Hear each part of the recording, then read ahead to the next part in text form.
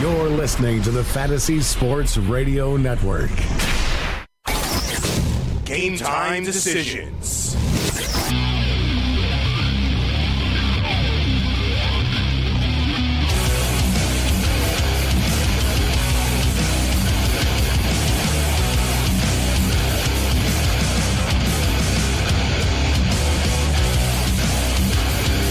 Let's roll. The Friday edition. Game Time Decisions Radio. Red Heat and Rage. I am Rage. Gabriel Morency sitting alongside the Raging Redhead, Cam Stewart. March of Madness continues. Oh, it's madness. Sister Jean continues to roll her way through divine intervention, the buddy. bracket. Hey, you said it. You said yesterday, Nevada kids, go up to Sister Jean and give her a cross. I'm an idiot for betting against Sister Jean. I'm 0-3 now. It's 3 games. I'm really starting, it's funny too. Everyone's like, oh, that's what's great about March Madness and Loyola Chicago. I hate Loyola Chicago. I want to punch these kids in the face. Yep. And I want to see like a big school just beat them up. I'm not down with Cinderellas, man. All right? I'm not down with Cinderella the band. I'm not down with Cinderella the fairy tale. And I'm not down with these Cinderella stupid stories, all right? I like Cinderella stories. They're not winning anyways. Actually, I do have good news, though. They're not winning anyway. Michigan's path looks a hell of a lot better, and they were the only favorite who got it done last night. They look good. I'm not one of these people that thinks anything looks better. You play who you play. Yeah, well, I think they can like get it that done. whole logic. People, it's better to play Florida State than Gonzaga. I don't know. Florida State Gonzaga evidently aren't that good. No, they're not. So maybe we would have rather played Gonzaga. Hey, Florida State's on a heater right now, but so is Michigan. That's the thing about this tournament, Cam. The fact of the matter really is who's hot. Yeah, let me ask you right now. All right, so we're down to 12 teams now. Do you think that Loyola Chicago, Kansas State, and Florida State are top 12 teams in the country? God, no, they're not. But here they are in the tournament. You could say talent-wise, I could say Kansas State and Florida State. You can make a case for not top 12, but top. But you know what? Top 25. Loyola Chicago, they're a top 25 team. They had a good year. Bottom end. Yeah, but they're better than I give them credit for.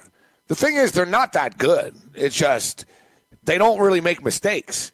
Yeah, well, that's that's a good thing. And what did the good teams last night do? These other teams just beat themselves around you. They do. Like, you know who they are? They're like the Kansas City Chiefs of basketball. It's pissing me off. And, Sister Jean, she's really stealing these kids' spotlight. Yeah, it's the kids winning the games, even though God's helping. Yeah. God, I tell you, hey. Did you know that Sister Jean didn't even take them in her bracket? So, no, she bet against the hometown team. Yeah. Tell me the first game she took them. She took them. She had them getting knocked out in the Sweet 16 last night. Oh, okay. Hey, at least she took them the first 2 games. Now she's saying, "Oh no, I have another bracket where I have them winning it all." They're probably going to beat Kansas State at this point. I don't think so. I mean, I don't know. I'm 0-3 with these guys, so I can't. What do I do? I don't know if you get on the train. It's going to be you're 3 stops late at the station. But I'm going to tell you one thing: Kansas State getting into foul trouble. They had 5 guys. Who does the league want? Who does the NCAA want? You want Bruce Weber or Sister Jean? Oh, Sister Jean for sure. She's a nice story. She's a great story. So is Kansas State Wildcats though. Like, look what they did. Who's on the Kansas too? Oh yeah, Kansas State Wildcats. That's a good story. Beating Kentucky. It's a huge story. And Calipari at the end of that game, what are they doing? Like, what are these guys doing? How many times were they going to say the kid's name last night? Dean Wade. Dean Wade. It's like, yeah, we get it. His name's Dean Wade, all right? Dean Wade. Oh, Dean Wade. Oh, Dean Wade. Give him 12 minutes. Dean Wade. There's Dean Wade's mother. I don't give a crap about Dean Wade's mother, all right? All this syrupy crap, March Madness, garbage. Ooh, there's Dean. Chris Webber's waxing poetic. Chris Webber's going on last night. Everyone dislikes Chris Webber's analysis. I think he does a great job for the NBA. But he doesn't do college during the regular season, so he's doing college. And he's talking about it like he's, I swear to God, you think he's Peter Pan. He's like, it's such a thrill to be in a tournament and, playing in front of your mother, and I'm just getting goosebumps right now. It's like, number one, dude, you hate the NCAA. You used to bitch all the time. You didn't make any money off of the jerseys. Number two, you got banned from Michigan's campus. Number 3, you didn't even show up to our damn reunion, man, of our Final Four Fab 5 run when we made the Final Four. And now he's sitting there like he's Johnny College basketball, like he loves the sport. He loves everybody involved. It's like, dude, just save it, bro. Go do a Sacramento King and Atlanta Hawk game. Speaking of which, man, thanks for nothing, Atlanta, last night. Betting on the Atlanta Hawks in the middle of March Madness. Yeah, that's a great move, man. What about those Hornets? Ooh, that was stupid. Yeah, man. Dude, the NBA. It's what do they have, 70? I'm like, what, 147? I saw the score. Kemba Walker, what do you have at the half? 38 points? 35? Yeah, 35 at the half. I'm like, well, okay. Sounds pretty good. It seems to be the theme of the week. Talk about this with Sincata. Every night, one of these Hornet guys just goes bananas. Off. You just got to pick the right guy, right? It's unbelievable. Yeah, yet the Hornets still suck. Yeah, they're not that good. But dude, at one time, it was a weird night in general. I think it was like 112-57 at one point. Dude, it was Dog City. In the NCAA, the Dogs went 3-1. Yeah, in hockey, four Dogs are like plus 250 or better one. It was nuts. It was 140-79 the final. Yeah, 140-79. Good effort there, They lost by 61 points. I know. That's hard to do. It's hard to do. They only missed the cover by 53 points. Come on, Memphis. They were plus 8. Imagine like, man, just call it into your book. That sucks, Ken. Give me Memphis plus 8. Well, it sucks because my new book, actually, I had the Memphis Grizzlies on a 52-point teaser. That's right. With the 5.5 rocks. Can I get a 50-point? Like, you were plus 8 last night. So even if they did, imagine you stumbled across a book. It's like, yeah, you're desperate. There's no way out. You're like, man, they got 50-point teasers. I'm just taking all the Dogs plus 50. There's no way. Yeah. It's like minus 600 teaser. You've got to take 12 of them. You're like, yeah, there's no way. There's no way. And basically, I just tell Camp, listen, Camp, as long as somebody doesn't lose by 61 points tonight in the NBA, we win this teaser. Wow. Well, they lost 140-79. I guarantee you there was some dude that thought, you know what? I'll take the Grizzlies on a teaser at plus 13. Oh, yeah, no, yeah. They might even do a super one at plus 18. You might get the extra one with the 10 points. But, you and I have done it. Yeah. I remember 2 years ago, the Rams sucked, man, and you and I both lost on the same teaser without even talking to each other. We texted each other. It was like the Atlanta Falcons. The Falcons were red hot. The Rams, 2 years ago, Falcons went to the Super Bowl. It was late in the year. The crazy thing is I bet on the Falcons all the time. And, yeah, the Falcons were 7.5-point road favorites in Los Angeles. And we did the 16-pointer to make them 20. That was plus a 13-point Was it 13? I thought it was 16. But anyway, so plus 20.5. I had the Rams plus 20.5. At home. And they lost 35-7. Thing is, it was like 21-0, like 6 minutes into the game. Yeah. They scored. Atlanta scored. Rams got the ball. They fumbled it. They scored again. They fumbled. They scored. It was 21. And it was only after 4 the minutes game. in. I thought to myself, I'm like, what the hell did I do? I was like, man, I could have had the Falcons at plus 6. I was like, what the hell? That's the problem with those damn teasers. Because, you want to just add it to the dog, right? Yeah, You're like, wow, I'll just make it up to 20.5 points. For sure. It looks so as long as they good. don't lose by 3 touchdowns on their home field. Looks amazing on paper. Which happens. Yeah. You know what else looks good on paper, Cam? What, Gabe? Ink. You know what happens to ink? It fades. It dies. Wow, this is morbid. I really want to cheer you up. Paper means nothing. I like paper. It's like saying, on paper they look like a good team. I like paper. They appreciate paper when you buy things these days. Paper, everyone's on credit. Cash wins. Paper wins. It's going to be a cashless society very soon. Yeah, I don't like it. I like cash. Oh, screw off. I don't like this either. Freaking Morocco just scored against Serbia. Son of a bitch. I'm sorry, man. I don't know why I do this. I don't either. I don't know either, man. So for the record, are we on Colombia or France? In game. I didn't touch this. Well, let's do something. Let's get on it together. And it's funny. Yeah, the one game I have on TV, I don't have. All right, we'll take a look at this. Yeah, we will. I want some live. Well, there's a lot of people betting on this. Yes, of course there is. It's not like soccer's not a popular sport or anything. Right? It's only like billions of people. Dude, these are powers too. This isn't some Chuck teams playing here. So I've got a 3-team teaser. I've got a 3-team parlay. There should be soccer teasers. Oh, for sure. Yeah, plus 3.5 goals. Oh, that's a lot of goals, though. Just like the Rocks, I'm going to have to step in. 2.5. We really, that's what I like to see. Check mark, check mark, check mark. Yes! There you Tunisia and Iran stays under 1.5. That's right. I just bet on Tunisia and Iran. Doesn't matter what you bet on. Just more checks. Every second fan in the stadium was a CIA agent. Tunisia and Iran. That game was under heavy surveillance. Check mark. Winner. All right, so I win that. All right, that's a nice couple of plays. But now I'm sweating out Costa Rica and Scotland. Ooh, that's... I'm part Scottish. I'll tell you, though. And, I've been to Costa Rica. Tough game. Very tough. Costa Rica's up 1-0. Scots in Scotland. Yes. Pretty disappointing, Scotland. Yeah, Scotland's brutal. I remember the one time, I remember, Gabe, when I was younger, I was doing stupid things like you, and the World Cup was on, and they played Turkey, and my Scottish buddy, we were drunk at the bar, he goes, this is a lock. I know the Turks are favored. He goes, Turkey's way better. I know they're, no, but we're getting a goal and a half. He's like, Scotland's getting better, everything's cool. Cue the tape. I remember we put in like a couple dimes, and next thing you know, it's 3-0 Turkey at the half. I'm like, you're an idiot, Forbes. You're an idiot. Yeah, he's really, he's born in Edinburgh, like groundskeeper Willie. I'll tell people out there, don't bet on Scotland. They'll let you down. They're a team that doesn't come through a lot. I don't know if it was the 90 World Cup or I think it was 1994. Yeah, I think it was 1994, man. It was over the top. Scotland played England in the World Cup. Yep. In the World Cup. It was like the first time. Scotland doesn't qualify very often. It was nuts. And our boy Paul Gascoigne was on the team. What a party animal. Yeah, he's got a puffier face than Sonny Vega. Dude, he's got 3 nostrils. But Gascoigne, I don't even know if Gascoigne's still alive. 8 arms, 3 nostrils. I think Gascoigne. 6 livers. I think he might have passed away. If he did, man, he went down swinging because that guy was a machine. The story on him, they did a documentary on that guy. It's nuts what he put into his body. And he still played soccer at a high level. Like, imagine he was actually healthy. That would have been nuts. I think he's still alive, actually. No, he's still alive. Yeah, I know. I don't think he's dead. Also known by his nickname, Gaza. Gaza.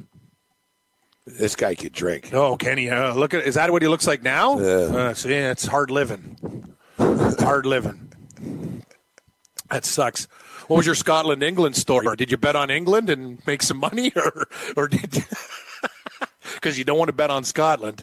No, that's it. I bought into the Scottish hype. They'll let you down, Gabe. You know that. Don't bet on Scotland. Yeah, but so will England. Actually, good point. England will let you down too, but not as much as Scotland will. Like you don't. Hey, France is up 1-0. That's what I wanted to take was France. Allez,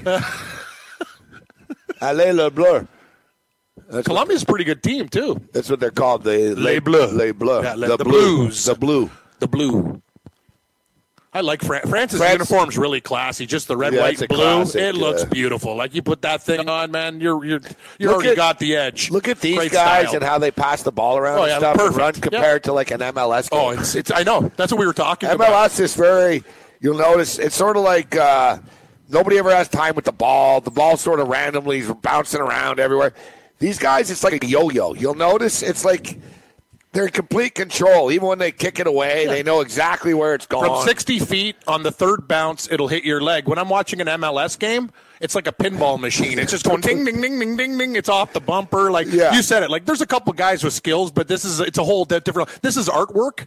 And the MLS is just they fight the ball. And I like MLS soccer. It's still good. But I'm just stating this is how high level of this is. It's another level. The best of the best of the best. Like we're watching. It's like comparing Pavarotti to somebody in a karaoke bar. That's true. And there's set pieces here. Like you saw that even that chip right there. It's like beautiful stuff. France, to me, are the second team to beat in the World Cup. Like I think they legitimately could win this World Cup. Where do you got Germany now? Do you Germany, France. Germany's the favorite alongside Brazil, but I'm telling you right now, Brazil's not winning. Brazil's not winning the World Cup. Dude, Latin countries never win in Europe. And last time I checked, Russia's still in Europe. As I told you, I made some early bets. I've taken Germany. Against the European Union's will.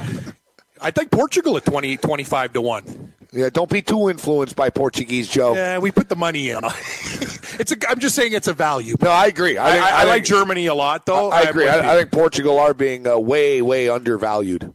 What are they ranked in the world right now? 7? I think world they're rankings, 7 or 8. World rankings don't mean jack. I still think they're an amazing team. They beat Spain in the world Euro. Like they're a good solid team. Like and they you should said, be 25-1. They're a top. Yeah, they're a 7 or 8 team. They're a top 5 to 7 contender. Yeah, definitely. And you're getting the thing is though, like Germany. What are they? 5-1? It's like every other sport, Cam. Like the Belgians. You're not even a soccer expert, but you know. I never bet on Belgium. The Belgians are all hyped. The Belgians are the 4th favorite to win this thing. What are they? Come on, 12-1 on Belgium. Pass. They're Belgium are like they're like Holland. Like half the guys on Belgium don't like each other. They blame each other all the time when things don't go well. They are extremely talented, but they won't show up. They're a poor man's France. And, they don't like to hear that, but they are. The fact is, though, I should say, there's not really anything poor in Belgium. Like, even the homeless people have more money than you and I do. Like, a welfare check in Belgium is probably like, $5,000 a month. Nice. Hey, they're doing pretty good over there. We should move to Belgium. Yeah, we should. No, I'll be a street busker in Belgium. They don't want the immigrants rolling over. That's the thing. They have a closed-door policy in Belgium. Belgium, that's the thing. They're always hyped. They suck. They got one good player. They're never going to get it done. They're the 4th or 5th ranked team all the time. Same, you said it, Netherlands. You focus. I don't like Brazil at all either. When you're breaking this stuff down, Germany is reliable. You know they're going to be there. They're going to get it done. They don't choke, Gabe. Betting on the Germans is one thing. You can go into war and go, you know what? I got a better than 50% chance to win with these guys. They always come through.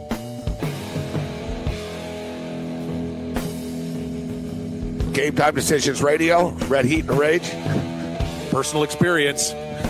I can't disagree. I know, because they're amazing. Steve Merrill's going to join us. We're going to talk some NASCAR. Do they have their snow tires? Did you know that you can listen to this show live on the award-winning Fantasy Sports Radio Network? Listen on the iHeartRadio app, the TuneIn Radio app, or download the Fantasy Sports Radio Network app. The Fantasy Sports Radio Network is the only totally free 24/7, 365 Fantasy Sports Network of its kind without a subscription. Check out YouTube Live on the Fantasy Sports Network YouTube page and participate in the programming there, where you can ask questions, discuss the topics with other fantasy enthusiasts, or tell everyone that you disagree. Call into your favorite show and ask your question. The number is 844-84-FNTSY. That's 844-843-6879. The Fantasy Sports Radio Network, your free fantasy source 24 hours a day.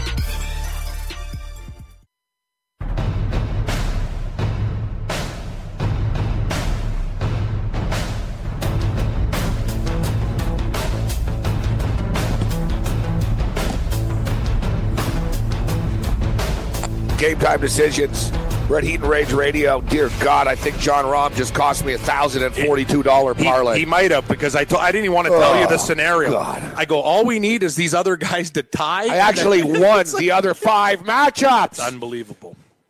Guy, you know what? Alpha Barn Rat went 3-0. That dude is, who cares about fitness? This guy is just boiler out and crushing people. He really is a goofball, this guy, too. He's like, hey, guys, hey, like, I know. He's like, he's like, he looks like a dude like you would say, hey, bro, like, are you supposed to be out here? Yeah.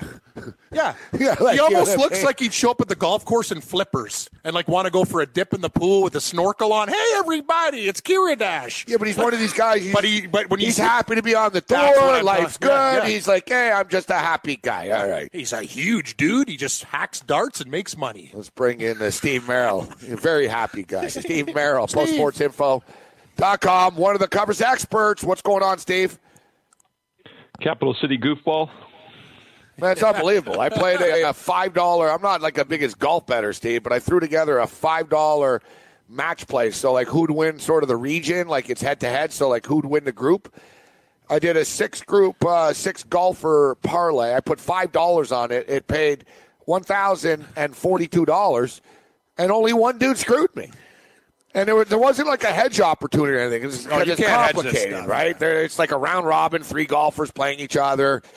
You know, I guess if I'm an MIT major, I could have figured out how to hedge it, but it was pretty confusing. And the crazy thing is, Steve, me and Cam, it's unbelievable, isn't it? Like, we needed one match not to be a draw, and it would have forced like a playoff with Rahm. But it's the perfect scenario, and he still loses. Keegan Bradley pushed his match, which eliminated Rahm. No.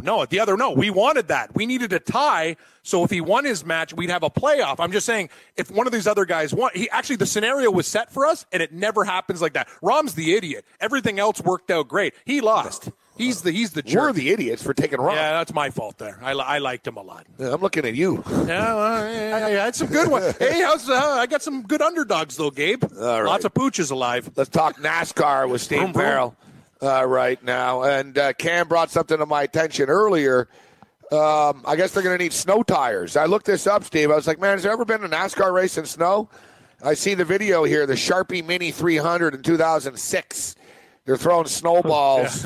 Yeah, it was awesome. And Michael Waltrip is every bit as goofy then as he is now, in case anybody is wondering.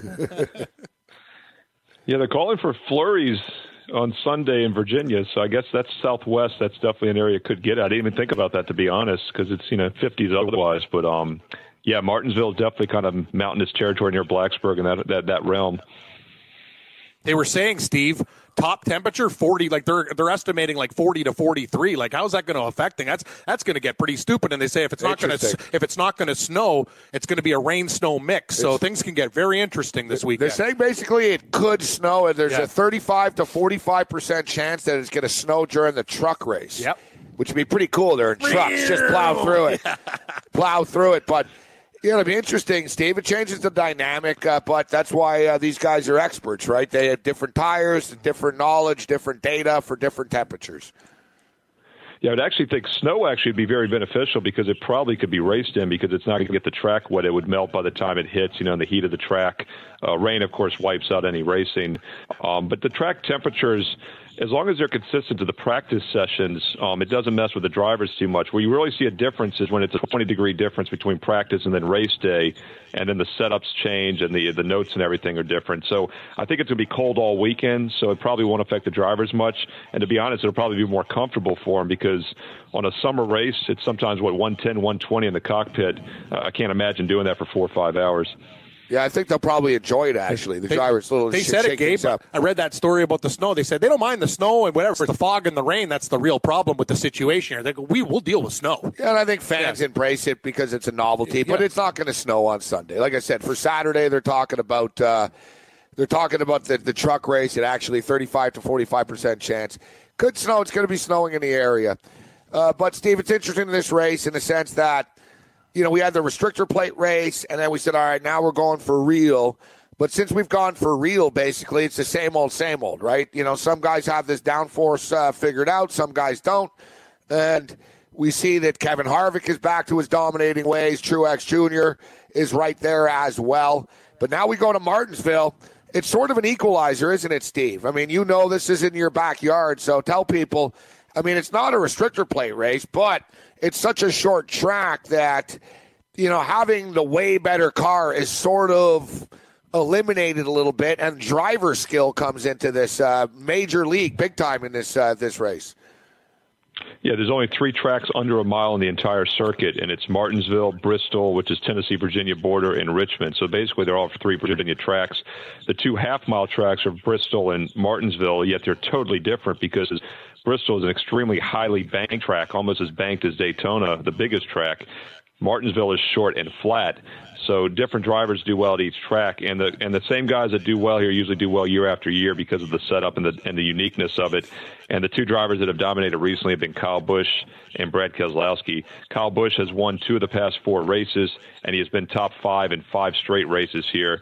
Keselowski, meanwhile, has been top 5 in the last 4 races as well. So these 2 guys have figured it out, and they both have been strong, by the way, on the other tracks this season as well. Both were really good last week at California. See no reason why that would be different this week. What's fun about this race, too, Cam, is this is where they trade paint. The old trading paint. It was interesting. I was reading, guys can smash into each other here a little bit if you don't like someone. Yeah, it's I like a little that. bit more reckless when you're going 200 miles an hour, right? You're like, I might hit him, but I might kill myself here in the process. At 96 miles an hour. Oh, yeah. You get some damage. So it's 96. So sometimes they'll be like, you know what? I'm going to bump this guy out of the way here. Yeah. So it's that old school sort of South demolition derby. Out of my way. People love this stuff. I don't like you. I'm Yeah. going to hit you. Like there's fights here and stuff, Steve. And I'm reading Clint Boyer. He's like, oh, I love it. I hope it gets physical. Like the drivers love coming here. Well, it's a little early in the season for guys to be too mad at each other, but last week Kevin Harvick had won 3 straight races, and he went for a record 4th straight and got taken out early, although I think he more took out Kyle Larson, to be honest. So I'm not sure Harvick can be too mad at Larson, but we did have a little bit of an incident last week between Larson and Harvick. We'll see if that carries over this week. Incidents are good for business. It's like hockey fights. Exactly. NASCAR's always at its best when there's fights in the garage. Sure. Yeah. Like they drivers can say are throwing helmets at each other. We're going to take fighting out of the game. No, fightings get ratings. Yeah. So you mentioned a dominant. Speaking of which, they apparently had their lowest ratings ever last week in like recent history. So conspiracy theory, you might be onto something. Yeah.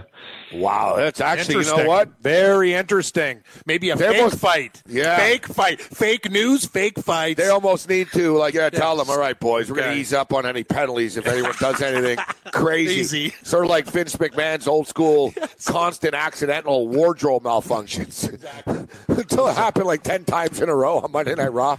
The USA Network was like, listen, all right, you got to stop flashing breast, okay? Because he's trying to get ratings. Of course he is. He'll do anything. He's like, oh, yeah, and her top came down again by accident. Yeah. It's like the sensors caught on. They're like, all right, Vince, you got to stop doing this deliberately. Yeah, they're going head-to-head with the tournament, but, I love NASCAR. My biggest beef is when it's on. Yeah. The Sunday afternoons. In the summer, it's great. But, head-to-head with March Madness, head-to-head with NFL football, we got a problem. We got a big problem. What about the betting board, boys? Steve I'm looking at Kyle Busch. Yeah, he's plus 350. He's the favorite. I'm looking at Kyle Busch to get his first win of the season here, Steve. Yeah, I mean, I think Busch and Keselowski, if their practice times are decent, they're by far the 2 heavy favorites this week. But as you guys are talking about with the weather, a possible postponement or delay, a rain-shortened or snow-shortened race, that brings a little bit of uncertainty, and it becomes more of a restrictor plate track where it's always uncertain. So those are the concerns I have. But from a numbers perspective or recent history, Keselowski and Kyle Busch are really ahead of everybody else pretty far. Other than those guys, Steve, with Busch at plus 350 and Keselowski at 4-1, is there any other guy you look at that says, hey, maybe he's got a chance with a little bit of value? Yeah, I think Denny Hamlin is worth a look. He's, the Toyota cars, the Gibbs cars have been the best on the circuit for the past year. Denny Hamlin is very good at tracks like this. He has been top 3 in, I think, 4 of the last 7 races here. He won back-to-back races, or he won back in early 15, had a third-place finish. Last year he had a 30th and a 7th. But he has shown the ability to be very good on this track, and he's been good at Richmond over the years as well, which is just a slightly bigger track. So the underdogs were barking last night once again in the Sweet 16. Yep. March Madness continues. Those 5-point dogs last night get it done, Cam. They both win outright with K-State. And then FSU getting 6 points win outright, which leads us right into these games tonight where they're both 5 points. And I think a lot of people are scared. I'm getting messages from people. I'm getting people on Twitter. I got buddies. Oh, man, I'm a little freaked out. What do I do with these 5-point? It's one of those deals, Steve. Are the underdogs going to win, or tonight one of those nights? Favorites, you never know. Favorites go 4-0 tonight. Kansas, Villanova, Duke, and Purdue all just crush and roll. I don't know, man. I'm a little rattled. I can't lie, Steve. What do you think of these games tonight? Clemson and Kansas. Yeah, I mean, every game's an individual matchup. Just because, dogs go 3-1 last night really doesn't mean much here tonight. It does seem to even out over time, but I look at every game as an individual matchup. I really liked Kansas State and Michigan last night. They were 2 of the strongest plays I've released all year. In fact, at Covers.com, Kansas State was my game of the year. So that was not a surprise to me. What I liked there was the half-court defensive dog against a young team. And how funny is it that we get a similar matchup tonight with Clemson and Kansas? You get a more athletic, talented Kansas team laying the same number, as you said, 5 against a good half-court defensive team in Clemson, who, by the way, took advantage of Auburn last week, a team that likes to play fast and really beat them up from the start. Auburn only had 1 prep day, though. The advantage Kansas does have is they've had almost a full week now to get ready. We'll see if they fare better than Kentucky did. But keep in mind, Kentucky could have won that game last night. Probably should have won that game if they just hit some free throws. I was going to ask you, Steve, about West Virginia and Villanova. Villanova seems to be the cream of the crop, and they're probably licking their chops watching all of these crazy dogs come in these results. But West Virginia, very, very dangerous team. They've looked pretty good in the tournament. And what surprises me is I talk to a lot of people. You look at everyone's on Nova, but the number hasn't really seemed to move that much. Kind of scares me a little bit. You got a take? Yeah, last Sunday I loved West Virginia. Had a strong best bet on them against Marshall. I like the fact that they only had one day to prepare, and West Virginia with that pressure, I thought they would take advantage of a Marshall team that liked to play fast, played very little defense.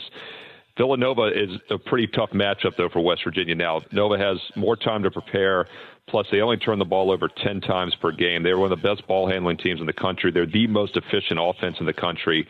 So I'm just not sure this is the matchup that you'd want for West Virginia. When I put my bracket out a few weeks ago, I had West Virginia as one of my long shots at 40-1, and I still think they could get it done. If they win this game, I think they'll be in the Final Four.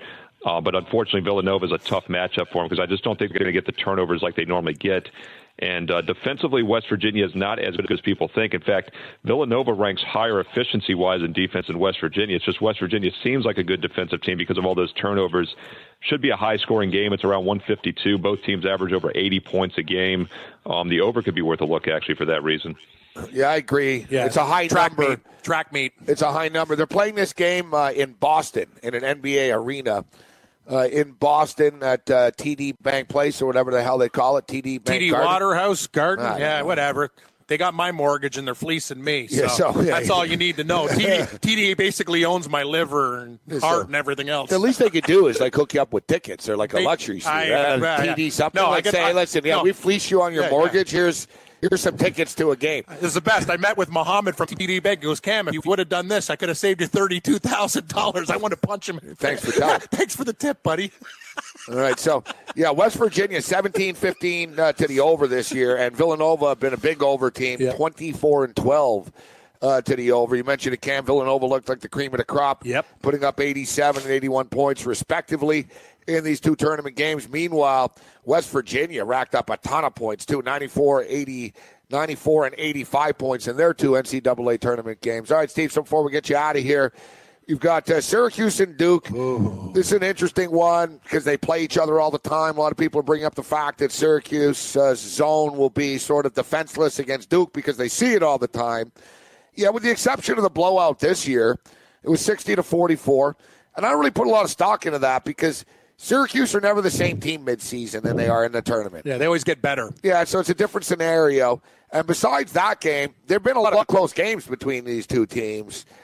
I don't know. It's a tough board tonight. What do you make of the Syracuse-Duke game? Yeah, what jumps on me about the meeting a month ago on February 24th isn't that Duke won by 16 at home, but they did so shooting just 2 for 17 from three-point range. So they hit 12% from three and still won by 16. So that might be a bad sign for Syracuse because if they hit anywhere near their norm, they would have won by over 20. The line on that game, by the way, was 13.5. If you take off maybe 4.5 points, that would have been 9. My power ratings make the line 9.5 tonight. So the line of 11 on a neutral court is too high. I just don't know if I trust Syracuse's offense. They're the worst offense remaining in the tournament. They're going to have to really slow this game down and hope that Duke, once again, does not hit their three-point shots. It worries me. They hit a lot of three-point shots. I'm taking Purdue. You know what? I need Purdue. Big time. No, I just talked to my buddy with the pool, Gabe, the $60,000 pool. If Michigan and Purdue meet, we got a chance to win 10, 20. Like we have a chance to win this thing. Me and Billy the doorman climbed up 108 spots last night. No reason Purdue can't get it done. Get it done, Purdue. I like Purdue, Steve. I think Purdue can get it done. The line is pretty short because Isaac Haas has been injured, the center, but this is a team that shoots 42% from three-point range. Texas Tech just 4-5 straight up their last 9 games, just 1-7-1 against the spread. So even though they've won back-to-back tournament games, you can make an argument that they're still not in great current form. Steve Merrill, ProSportsInfo.com, one of the covers experts. Thanks for the time, Steve. Thanks, guys. Take it easy, Steve. Hey, Gabe, if your Michigan Wolverines win the national championship, it's good news for both of us. I try not to get my hopes up too high. I'm getting my hopes up. I'm excited. One win away now from the Final Four, and then anything can happen. That's the whole deal with college basketball. You get to the Final Four, and then you hope for the best. I've been down this road before with Michigan, right? I know. You get it. We made it to the Final Four 2 years ago. We made it to the Final Four in 2013. We actually played Syracuse, and we beat Syracuse. That was a few years ago. But we made it in 2013. We made it to the championship game. We were up by 18 points early in the first half, ended up losing to Louisville. Yep. I still don't know how, if they vacate, how we're not the champs. Exactly. Have you ever wanted to have a fantasy expert in the palm of your hand? Or better yet, in the pocket of your khakis? Well, check it out. Now you can. It's the Fantasy Sports Radio Network app.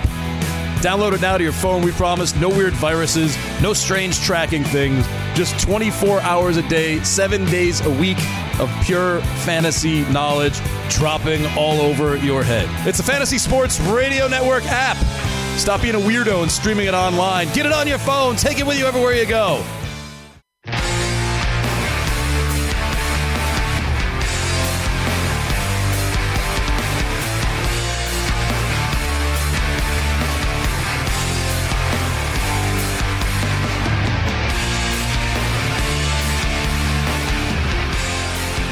This is Steve Merrill. Yep. I'm starting to buy in, actually, that Kansas is going to kick the crap out of Clemson. Really? Yeah, like last night, I didn't think Kentucky was going to kick the crap out of K-State. You know what? Actually, I'm going to go the other way in that one. I really want to take a shot with West Virginia. I think Villanova might pace West Virginia. And the thing is, and I'm going to tell you this, Gabe, I don't know, I'm getting some weird vibes. I think Duke, it's going to be a lot of publicly bet dogs with Syracuse. I think Duke beats Syracuse by like 18. I don't know anyone who likes Syracuse. Really? Good. No, I'm just saying the line's gone down, though. It's gone from 11 and a half to 11. Some people are betting Syracuse. Right. I've taken Syracuse in all 3 games that they played They've been good to us in this tournament. I know. Including on the money line against TCU in Vegas. But this game perplexes me. I think Duke in a money line situation. Put a money line parlay together? Yeah. With Villanova, Duke. You like Kansas? I don't know. I'm scared of Clemson. There's something about that game that's the game that's got me on the radar. Kansas, Villanova, Duke, moneyline parlay, plus 134. Not bad. It's actually not bad. Why don't you throw Purdue in there? But that's a tight spread. And I bet Purdue individually. Yes, you can do that too. Oh, Isaac Haas. Bill Haas. The berserker, Haas. John Rahm, screw me for. I honestly hate this guy now. He has ruined my day. I've had a really good couple 24 hours too, and then John Rahm, you're an idiot. I can't believe the situation set up this way for him actually to advance to win you $1,000, and the guy loses gets smoked today. Anyway, hey, a lot of guys are out. DJ's out, Rory's out. That's the thing. I've learned my lesson about this tournament. I am not taking chalk. You can't even on a DraftKings lineup, Gabe. You do stars and scrub. No, you do scrubs. I saw it you do Alpha Barn Rat and I got Patrick Reed. I got all these other guys. Hey, Fleetwood might come back after his first loss. He's 2 up through 8 right now. He's going to probably get through. That's what I'm doing. Screw the top players in the world. You know what sucks, though? Except for one guy. And I told you yesterday. Who was the biggest winner again today without the frills? Justin Thomas. This guy's been in little Spieth's shadow for his whole life. Oh, Jordan Spieth's the best. He's the major winner. And the minute this guy got a taste, you know what he said now? Screw you, everybody. I'm the man now. So he's stepping up out of this kid's shadow. He's getting things done. He's the University of Texas Longhorn you should fear. That's my take. So we'll get into a single match elimination play on Saturday here. We will. I hope Peter Uihlein, he won today. If this guy wins the tournament, I got this guy at 175 to 1. It's not happening, though. Him or off a Barn Rat. Justin Thomas is now the favorite to win. What is he? 4 to 1. Yeah, it makes total sense. Bubba Watson is the second choice at 10 to 1. Mm-hmm. Sergio Garcia at 10 to 1. Patrick Reed. Yeah, I got him at 40. Gabe now down to 12. Watch out for this guy. He's a match play maven. He loves this stuff. He loves Reed's a fighter. He likes to get in people's faces. What's the deal with Duffner? You a Duffner fan? I got no problem with Duff, man. You like Duff? He seems to complain a lot. Then again, he was upset yesterday. I don't know if you saw. Did you see the woman he lost? And then he's the guy. Wasn't Tiger Woods and some other guy how did banging he get her? that chick in the first place? She is a 12 out of 10. That's the whole thing. She's actually one of the most beautiful women I've ever seen. That's what kind of sucks because because all these guys, they're all banging hot chicks and they're all cheating on stuff. But you're right. It's a little different.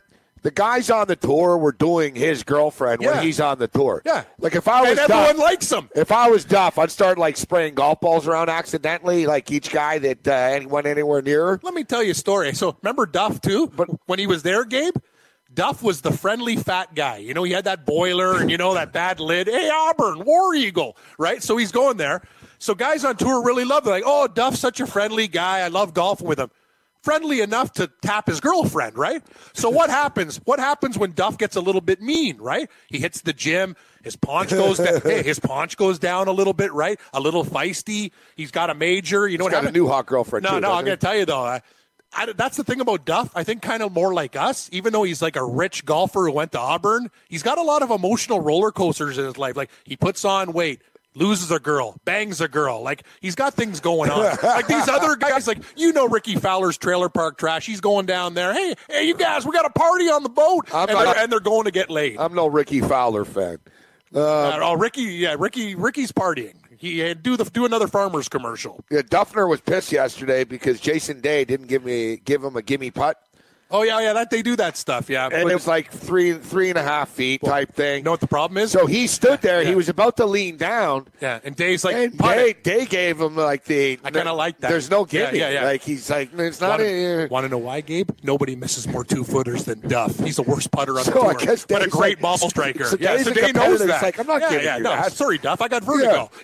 Yeah. So I banged your girlfriend. So it's funny. So Duffner sort of stood there for a second, like, really? Are you kidding me? Really? Yeah. And he got like, so he did the putt, and then after, Cam, he leaned down and measured it. Oh, really? But after he hit it. So he hit the putt, and it was in. Yeah. He got the ball, and then he looked over at everyone, and he measured it with the club.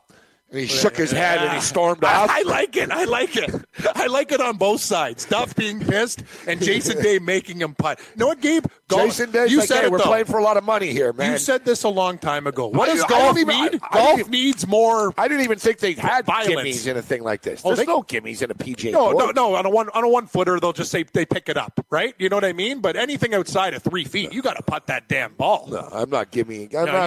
You're. I don't care if it's the size of your shoe. You're putting that damn ball in that damn hole. If it's so damn close, tap it in. Exactly. Just tap it in. Tappa. Tap it in. We've seen guys ring them out, buddy. I've watched. When we play our cash game for like, oh my God, $50 we got the shakes. I've seen Jason Duffner, Morency, miss at least 30 putts of 4 feet or under, actually 3 feet or under. So you know what? Day knows his MO. That's the thing. Anyway, Duffman's an angry guy right now. That girl that he lost, she was like one of the most beautiful women. Like, she crushes guys on tours. Like, she was the pinnacle of the PGA Tour. No offense to Ricky Fowler and Dixie Duke jean shorts that he's rolling around with and these other guys. Like, Jason Day's wife's a smoke show, too. Absolute stunner. These guys do well. Must be nice to be a golfer, too. Like other sports, you can get a back, you know what I mean? Like you break your leg or something could happen. Like worst thing you have, I got a little back strain. Like, what are you going to do?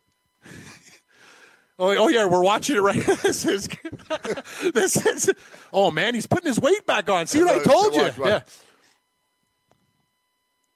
Wow. Oh yeah.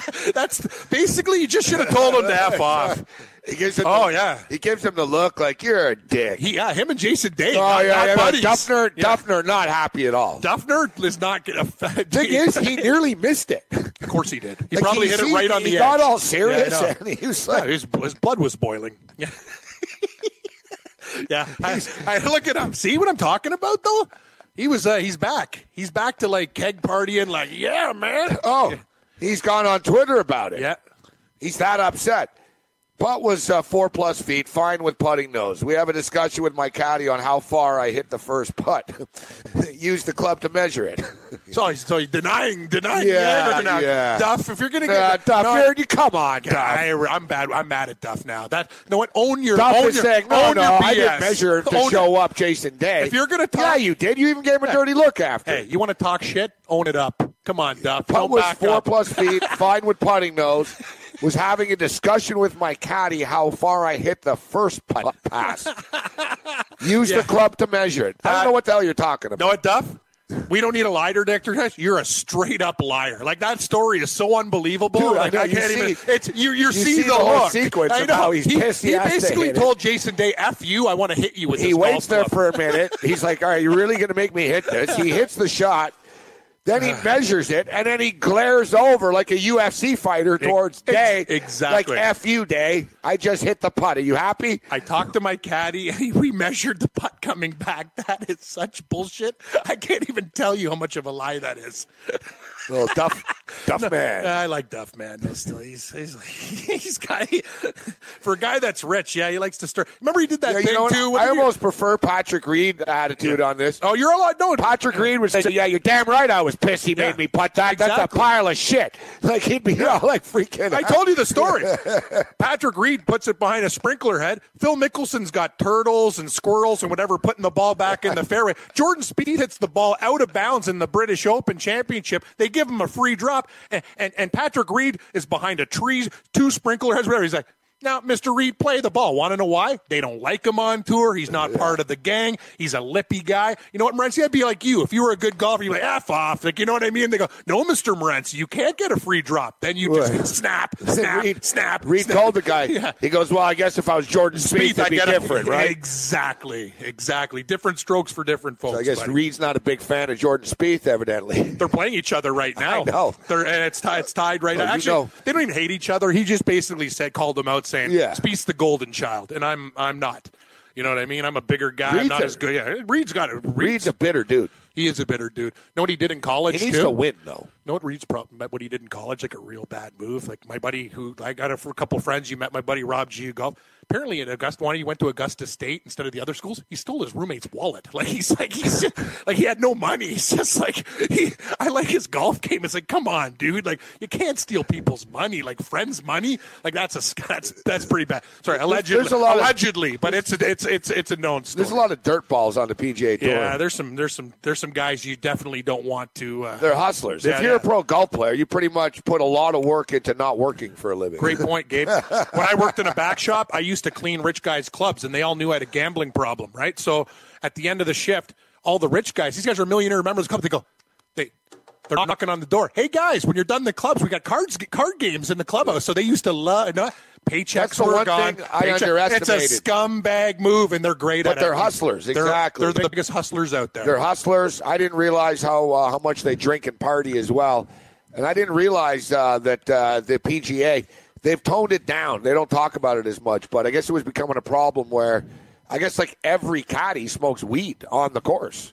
Yeah, weeds is probably that's their that's their drug of like at the bottom. Like they had caddy parties where they're like they're snorting more snow than like Columbia. You know what I mean? Like these guys are. I told you. But I'm saying there was like an internal memo basically with the PGA. They were like, guys, kind of like they weren't doing it on CBS Sundays and stuff. Practice rounds, you know what I mean? Sort of like guys on a golf course. Yeah, kind of like the Morency Stewart Invitational at Banty's Roost. Yeah, so you can imagine like Reed's caddies like be back in the second, Pat, and he's like stepping into the bush. But like, buddy, Robert Garrigus. I guess like all the caddies like blaze weed. Like I was reading this thing. They're like, oh, yeah, like the caddies, it's just a common thing. They sit in the clubhouse and smoke weed together. Yeah. Robert Garrigus, Gabe, is a born-again now, but no, he used to smoke so much weed. I remember he was in a tournament. He used to go to the porta potties and just, like, hotbox them because he's like, I need my weed, man. Like, you know, he's getting stressed out there. Calm him down. You said it, though. These golf guys, like everyone's like, oh, yeah, they're the biggest hustlers. They'll take your last penny. They'll take your paycheck. I had millionaires. I was a kid, Gabe. I was making, like, at that time, I think it was like $7 an hour. It was way back, whatever. I'm lifting up their clubs, 4 o'clock in the morning. They got me lying to their wives about their cash games, right? And these same dudes, I got like a $700 check. They'll take it with ease in a poker game from you with no remote. It's like, oh, you stupid kid. Yeah.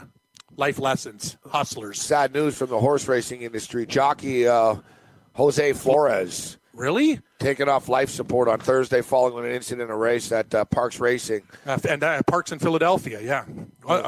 Wow. That's horrible, man. That guy was a really good jockey there. He was like one of the mainstays there. That's all. I'm surprised, actually. He had over 28,684 starts over his career. He won 4,650 races. That's good. Made $64 million in earnings. Nothing wrong with that. Unbelievable. I'm going to tell you, and I watch Thoroughbred. He's the all-time career driver at Parks. At Parks, yeah. He's Parks' best. He's Parks' best jockey. 2 other riders went down in the accident. Ruben Silveira and Carol Sedano, along with their horses, came out unscathed. Will you watch horse racing with me? It's a dangerous sport, man. That's what I'm saying. And I'm watching. Have you noticed and another thing that I've been noticing about horse racing, Gabe, I'm paying attention. They used to have Sometimes, in the big races, 16 horse fields, 14, whatever. I'm noticing a lot of the time now, a lot less, more room or whatever. It's because you got to be honest. You got a thundering animal going at that speed with a little guy. You clip some heels, boom. I'm surprised. I got to be honest. I'm surprised more people don't die in horse racing. Not what we do. We're in standard bred. You sit back in your car, you let the horse trot. I'm talking about jockey on horse thoroughbred racing. I'm surprised at Gulfstream. I hate to say it as an owner of a horse, but it's not a business that's good for anybody. Like, if you add it up. It's a business good for rich people who invested in the business to make money. They're just doing it for show. But most gamblers at the track are just sort of dudes that are losing their money. Race owners, just dudes that are losing their money. Some guys. Trainers and jockeys are risking their lives. That's true. And it sucks for the horse. Like, it's not like, who's it a big party for? Yeah. And even the government that back this stuff, they all lose money. Like, it's like horse racing industry. It's pretty crazy. It's a loser industry. No, it gets some people rich, though. Who? Rich owners who own good horses. That's the problem. They're millionaires. They're already rich, Cam. Not all of them. They didn't get rich from the horse. Some guys got lucky. Some guys bought it with a consortium. You're right. For the most part, there's a lot of them, but trust me. What, Doug O'Brien? Giving his horses cocaine and stuff. Yeah, the big Doug O'Brien. We got this horse for $15,000. I was there. It's like, yeah, it's good for you, buddy, but you're suspended for life. You're barred. I was there. It's like, I'll have another. Was going for the Triple Crown game. We were working at the TV station. They sent me to Belmont Park.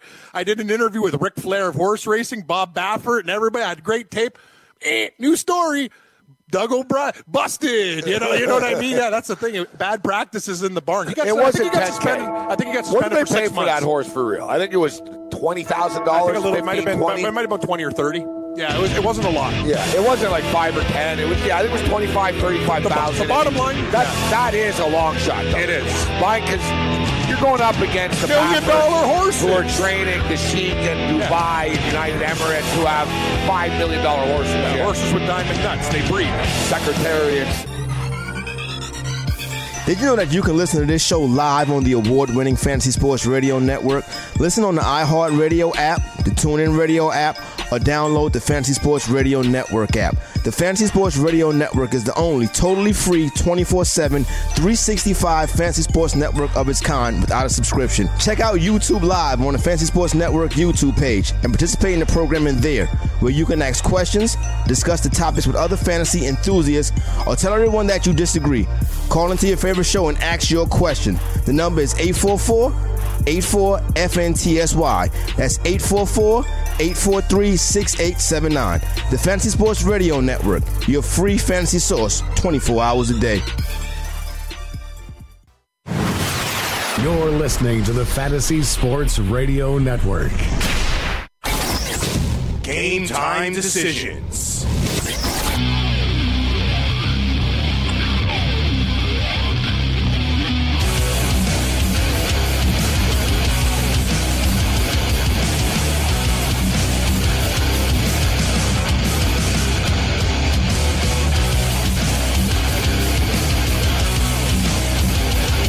Game time decisions, Red Heat and Rage Radio.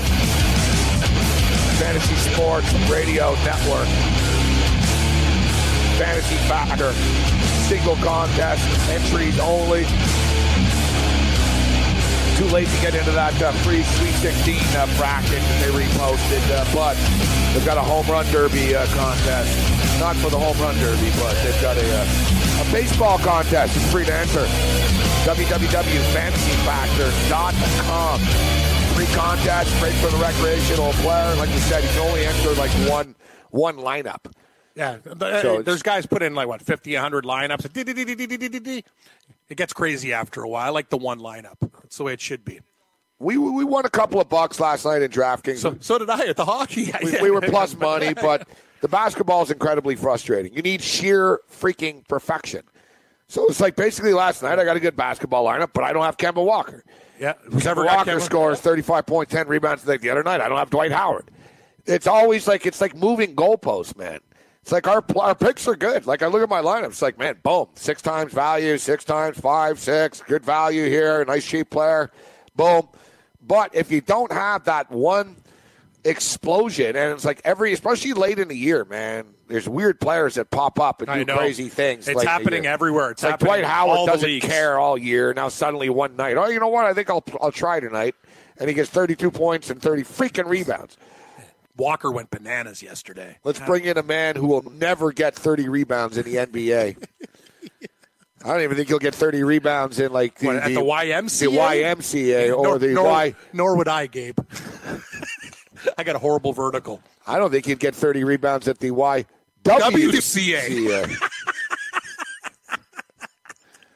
Because we all know white man can't jump, and nobody's whiter than Babano.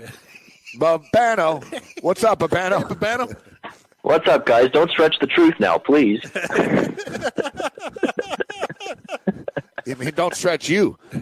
Yeah, or that. How are you guys? You doing good?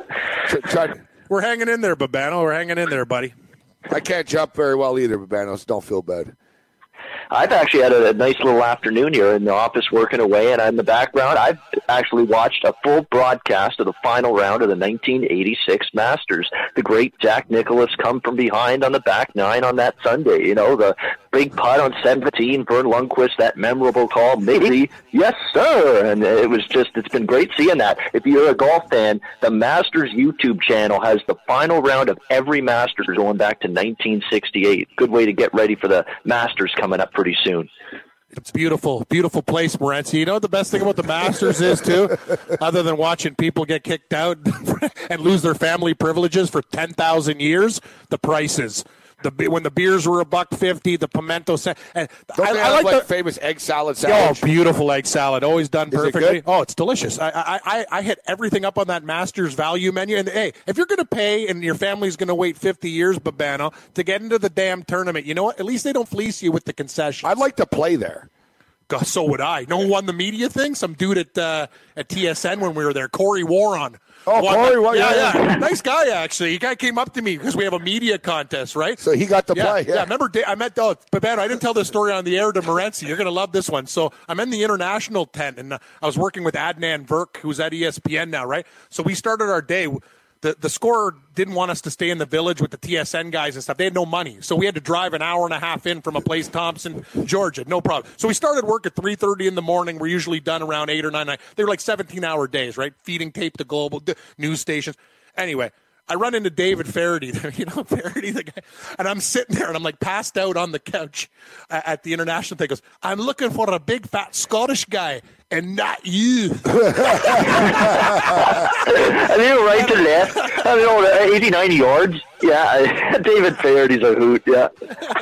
That was the best. If he was looking for some guy like me who worked for Will Hill Sport, some British Channel Sky Sports. Yeah. I'm looking for a big fat Scottish guy, not you. You know what I did? A little right to left. A little right to left. Yeah.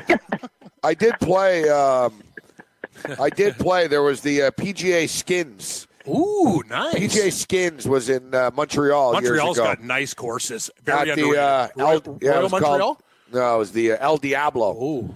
Freddie Couples design course. Smooth. El Diablo. And, John Daly. I think Tiger Woods might have been. Tiger Woods liked Montreal. He said Royal Montreal is like one of the most challenging courses in the world. He goes, I have to play this course. He's missed the cut there before. Exactly. Yeah. He goes, they should play more events there. He goes, why not the Canadian Open? Like, what are you doing? Like, Glen Abbey, get a grip. Like, play at this course. Yeah. Montreal. There's so many better choices and better golf courses than Glen Abbey. I don't know how they've gotten it so many times over the last 30 years. You got other courses. Even the Hamilton course is better than Glen Abbey. Yeah. Oh, buddy, I used to do a golf show. Literally, Glen Abbey is probably ranked about in Canada, like barely inside the top 50 or 60. Like, there's a million better courses. So I played, and I was on the radio. I was on the local station. It was like the Spawn we covered and all that. Cool.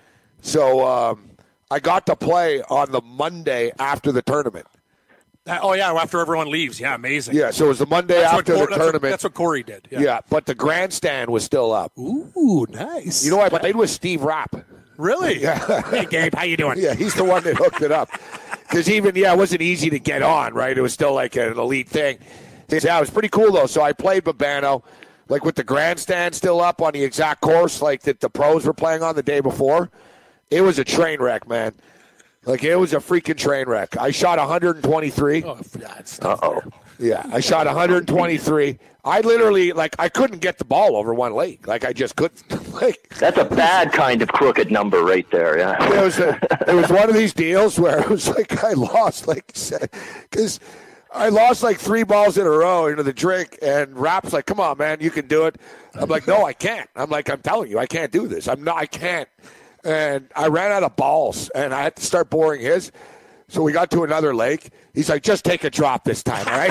I was like, yeah. And you know him. He doesn't have, like, rocks in his bag. He's got, exactly. He's got Titleist, Pilatus, Morency. Yeah. They're $5 a ball. I'm spraying balls into the drink left and right. But the best was with the grandstand. It was fun. It saved my ass like 3 times, Cam. Just hit it. Bang. Oh, dude, I freaking drilled it, man. Bang. And it was so much fun hearing it, like, clink off the aluminum, like, grandstand. Do it again. Bam. Once it hit the grandstand, right onto the green. Oh, it does. Like, Rap was like, you're the luckiest guy I've ever met. You got the Tiger Woods bounce. I smacked it off, like, the seats, and it bounced better to be lucky than good sometimes, yeah. Actually, you know what? It was a 116. It was a 116, but I think I quit in frustration. Yeah, let's call it out for 116 there would actually be amazing. If No. The tips. Like, that's I'm going to say, though, I think I quit. I was at 116, I think, at about the 14th hole or something. Yeah. And finally, I was like, enough is enough. No, it beat me down. I was like, this isn't funny. Yeah, Of course. Steve Rapp was Mr. Inside the Lines with Randall the Handle for years, although much like with Celino and Barnes, they split up. Listen, Rap, Rap, just as ugly. Rap plays more golf than Donald Trump. I know the he guy's does. on the course all the time. Of course, he has business deals. He's pretty good, actually. Actually, I bet he's good. I could just tell by looking at him. I bet that guy just hits it right down the middle. And the thing is, too, when we were playing for money, so I'm getting suckered. Yeah, he's fleecing Like you. I'm going to beat these guys. They play for a living. So I told him, all right, I was going to tee off from the women's tees. Oh, yeah, that's. I thought it was fair. That's very fair. So I said, all right. I said, listen, I'm going to tee off from the chick tees. And it was way ahead, too. I was like, guys, I can't play this course, and let alone play for money. You got to put me on the chick tees at least. So I was Rap and a couple of his buddies and stuff, and radio guys I know. Oh, yeah, so they're like, all right, go ahead. So I started, like, sort of driving towards the woman, and they're all like, hey, Morency, you forgot your purse. Yeah. They were like, yeah, they Where's your skirt? Yeah, they were like, you can't tee off. Like, they were joking. They were like, you can't tee off from the women's tees. I was like, all right, fine, guys, fine. Or give me strokes, you Doing like these 220-yard drives. It's taking me like 7 shots to get to the green. It's tough. Oh, it was brutal. It was brutal. It's like watching these kids play college basketball. Yeah. All right, I'll tell you what, speaking of Steve Rapp, Abe's told on air and to all of us the Black Ball story with TSN Radio. It could have been Inside the Lines with you guys and Steve Rapp, but that's what could have been. It's a shame. It's okay, but man, we're here with you, buddy. Yeah, exactly.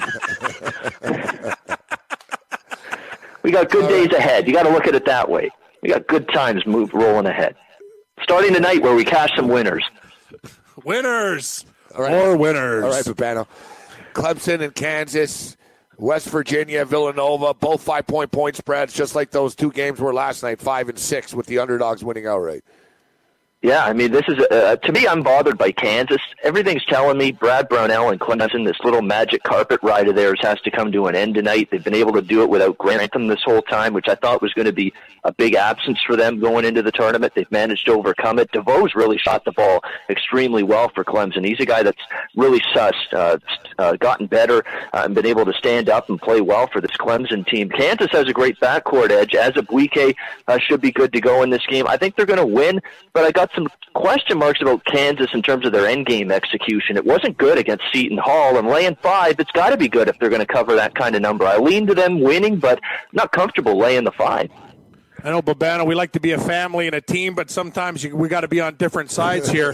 I really need Purdue, for serious cash. And, I like Purdue. We could really. No. I'm just looking at Babano, though. I think he's got a lean to Texas Tech there, Gabe.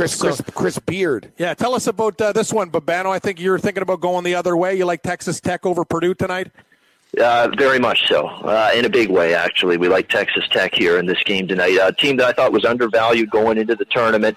An elite defensive team, 40.2% shooting. And the thing about the Isaac Haas absence, and Matt Harms is good, actually, in terms of defending in the paint. He's very good. but he's a limited offensive player. And one of the best things about Isaac Haas is his passing ability. He could draw the double team, get people surrounding him around the basket, kick out to Dakota Mathias, Vince Edwards, Carson Edwards, the outside Purdue perimeter shooters, and there'd be a wide open shot. You lose that passing ability with him not in the game. And Texas Tech has a senior point guard in Keenan Evans that if you watch him play, if this game's close late, he's going to make plays. He's going to make big shots. He did it against Florida. And this is the bugaboo round for Matt Painter. He's got to show it to me. Purdue 0-3 in the Sweet 16 round under Matt Painter. This is the round where Purdue and their national title hopes have gone to die, and I think they die one more time tonight. Yeah, Painter has hit the wall in the past. Yeah, Painter, he just can't seem to get it done. done. You know what's too bad, though, for Painter? And it's funny because I actually looked this up coming into the tournament, specifically Matt Painter, when I was going through the key elements needed to win. I want to see as far as he's gotten. Matt Painter actually has gotten a lot of tough draws over the years. And injuries. It is true, constantly. He's had the worst luck, this guy. Every time he's got a really good team, somebody gets hurt. At tournament time. Or, you're playing Kentucky. It's one of these Who's that weird... other guy they had a while, years ago, Hummel? Like, he was one of the best Robbie players. Hummel. Yeah, Robbie Hummel. Like, every time you got the best player, he gets hurt. Every time. He actually, that guy's got a dark cloud. He deserves better. That's why I'm thinking, I think it might be different this time. Can Sister Jean give some raise? Well, I got to tell you, how many so-called experts, Babano, everybody, Mark Few versus Leonard Hamilton. Yeah, I know. How'd that work out last night, right? That was my only bad beat there. I think we can overanalyze things sometimes. Yep. Look, we had Mike Blewett on earlier in the week. Mike, great numbers guy. He says with this Harns kid that they're better defensively. Yeah, not offensively, but defensively. Yeah, so look, Haas. I agree. You're right, Babano. I mean, Haas scoring 14 points a game. They feed it to him. It opens up the three ball for them, right? That's the thing. They kick it to him. It collapses on him. He can either score or kick it back out. It's going to take that option away now because they're going to know you're not kicking it into this guy. This guy might clean up some garbage and have a couple of dunk putbacks. He'll score 8 to 10 points. Yep. But so basically, Clemson's going to Purdue's really going to have to shoot the ball well tonight. And they got to get in on Texas Tech. It's going to be very tough for and they're going to have to shoot, and they're going to have to shoot it well against a team that's given up barely 40% from the field. So that's going to be, I think, the issue here for Purdue in this game tonight. Hey, I mean, if you're using the Purdue, you like them. They're still a good team. Can they overcome the injury? They did it against Butler, but the reason I didn't put too much stock into that win, Butler's done nothing on the road or in neutral courts this year. They've been abysmal, and Purdue had to barely get by that team. We'll see. You know what they sometimes say, overanalysis leads to paralysis. So maybe that's the case here if you're back in Purdue. Every game's different, right? Yeah. Yep. I mean, the same people that were worried about, Michigan barely beat Houston, now the big size at A&M. Texas A&M, they got murdered. That game was over before it started. And I enjoyed that, every second of it. Yeah. Yes. Guys like us, we got to talk about this stuff, but these games are pretty freaking simple. Yep. One team, you either hit your shots or you don't. Especially in college. Hate to say it at college too. 3-point shooting. Yeah, if you're not hitting your 3-point shots, you go cold. You're done. It's like if Michigan are shooting well, they're really hard to beat. If they're not, then they can be beaten. They're an average team. So then Purdue can fall into this category tonight as well. All right, potentially, but I would take Michigan's team game and Beeline's coaching over Purdue's team game and Painter's coaching. Definitely. Yeah. Purdue have the big explosive offense and all that. But you're right. That's the difference, man. The team play. All right, we got 2 minutes here, Babano. So Loyola Chicago and Sister Jean continue. Sister Jean, you're the only one. Motorin', what's your price for flight? Get to the Final Four, and you'll be all right on Saturday night. Dun, dun, dun, dun. Good job. Babano on the spot there. Loyola Chicago. I don't know, Babano. It seems like the conspiracy theory would be that they'd want Sister Jean's story to continue into the Final Four. I was not betting that side last night, Loyola or Nevada. I stayed out of it, and now I'm mad I didn't bet Loyola again because I had them the first 2 games. They beat Miami, Tennessee. I'm going to hop right back on Loyola again tomorrow. Kansas State again now is a favorite. They're getting bet 1.5 here in this game. I don't know. I mean, Loyola Chicago's got something better. I'll tell you what, if this game's close again, Loyola Chicago, they've shown you time and time they can get it done. They make the big shots. They get the stops. Dante Ingram's been good. Richardson's been good. Krautwein, the big guy's been good. Clayton Custer's been good. These guys have all made good plays, so I like Loyola. Ian Cameron, sportsmemo.com, Sportsbook Review, YouTube page. Game Time Decisions continues. See you guys. Have a good one. If you're playing daily fantasy basketball on DraftKings or FanDuel this NBA season, you need to sign up for Daily Roto. Built by a team featuring millionaire maker winners and live final champions, Daily Roto's customizable projections, podcasts, strategy guides, and lineup optimizer will help you compete with the pros in a fraction of the time. Better yet, you can save 10% off using the promo code FNTSY. So go to dailyroto.com/premium to learn more about their product.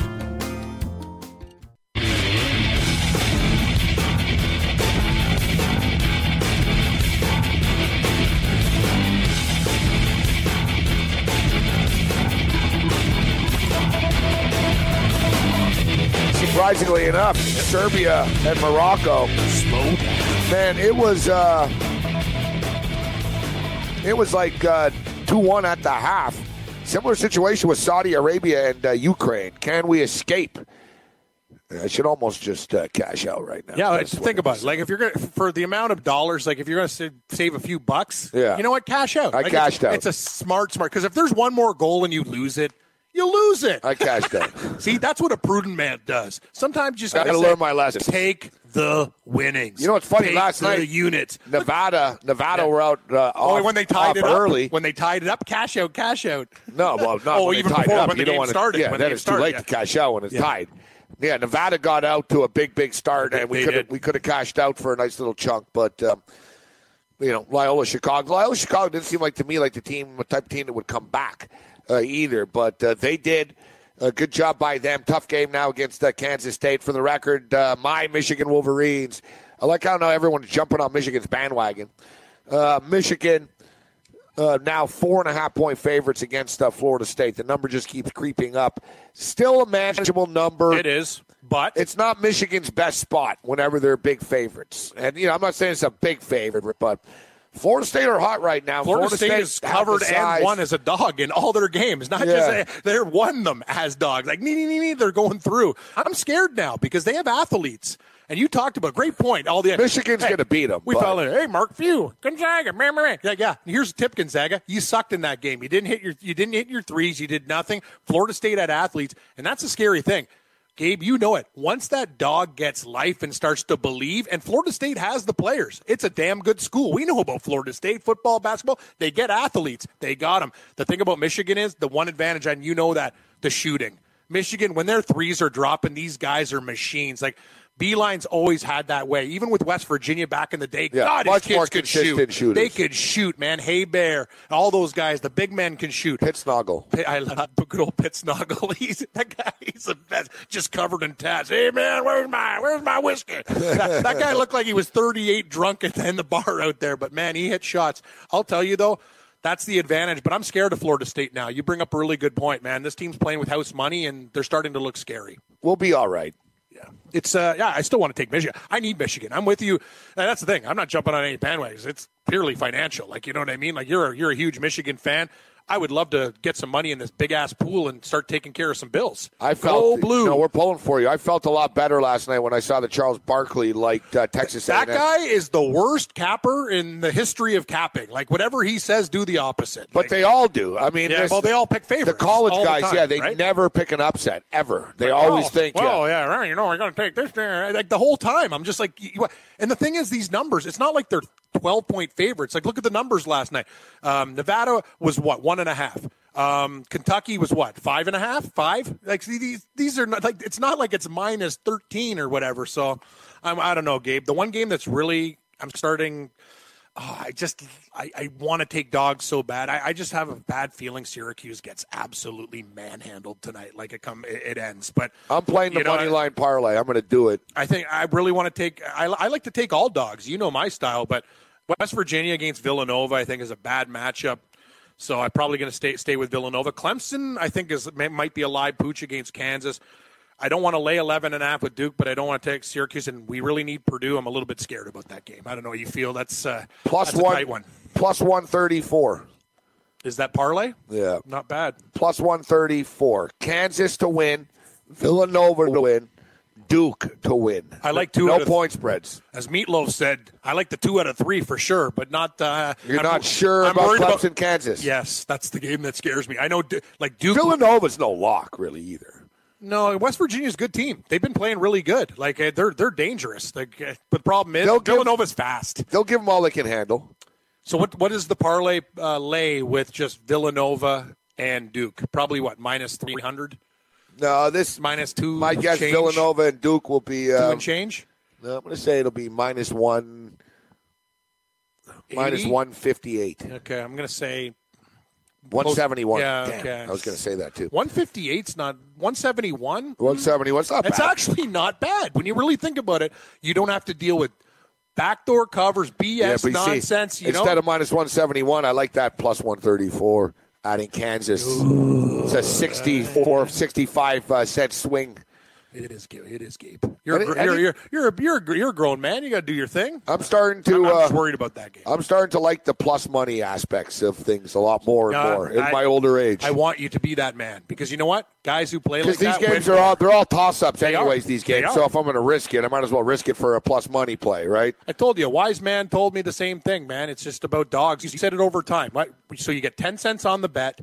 You do it over time and time and time again. What do bookies fear? The math doesn't add up. And what do bookies fear? Parlay guys. You know what? You can't hedge parlays. You start clipping them. You start getting hot. You start playing with house money. Ding, ding, ding, ding, ding. That wise Chinese guy who taught me how to play blackjack told me the same damn thing. Always look for plus money. I should stick to it. I do better when I bet dogs anyway. It's baseball season coming up. It's a good dog days. Dogs. Yeah, but not crazy dogs. No, but you're not doing it just for the sake of it. Exactly. But but the plus 120s, you just can't be scared. Basically, pick who you think is going to win the game. Yep. Right, and pick who you think is going to win the game. Bad teams win over 60 games. It's like that's baseball, man. Look, and Merrill was right, but in a sense that last night a bunch of underdogs win, 5-point underdogs win. Does it have any correlation on the matchup tonight? No. But at the same point in time, the entire tournament has had this theme. I know. So does it suddenly change? And another thing is, I think it does have an impact, actually, because basically Clemson are 5-point underdogs. Clemson's coach can say to the kids, Kansas State guys last night were 5-point underdogs, right? They did it. They watch this stuff. So they start to buy in and believe as well, seeing other teams be successful. Specifically, a Syracuse, a Clemson. Everyone talks like, the so-called experts, like we know exactly what's going to freaking happen. Nobody knows. Like you think right now the kids on Syracuse think they have no chance against Duke? No, they believe it. They think they can win outright, obviously. They're thinking that it's a 50-50 tie. Like, you know what I mean? They think they're going to win, but I'm saying, they don't. They're not going in there thinking, oh, you know what, we lost by 16 earlier in the year, and they only went 2 for 18 from 3-point land. They don't give a crap about that. They're thinking, you know what, they're going to throw the ball up in the air, and we're going to play basketball for 40 minutes, and we're not intimidated by anyone on that team. I can tell you if me and you were on Syracuse, what I'd be saying, we're 11.5-point dogs, and we're getting no respect from these jerk-offs from Cameron. You know what I mean? It's like boom, boom, boom. Well, in the old days, you use that spread to fire it up, man. It's us versus the world right now. They're huge underdogs in this game. Yeah, in the old days, actually, they never talked about point spreads. The announcers didn't bring it up much. Coaches wouldn't. Players wouldn't. Now we're in a new era where they do. Mm-hmm. They do. For sure. They know.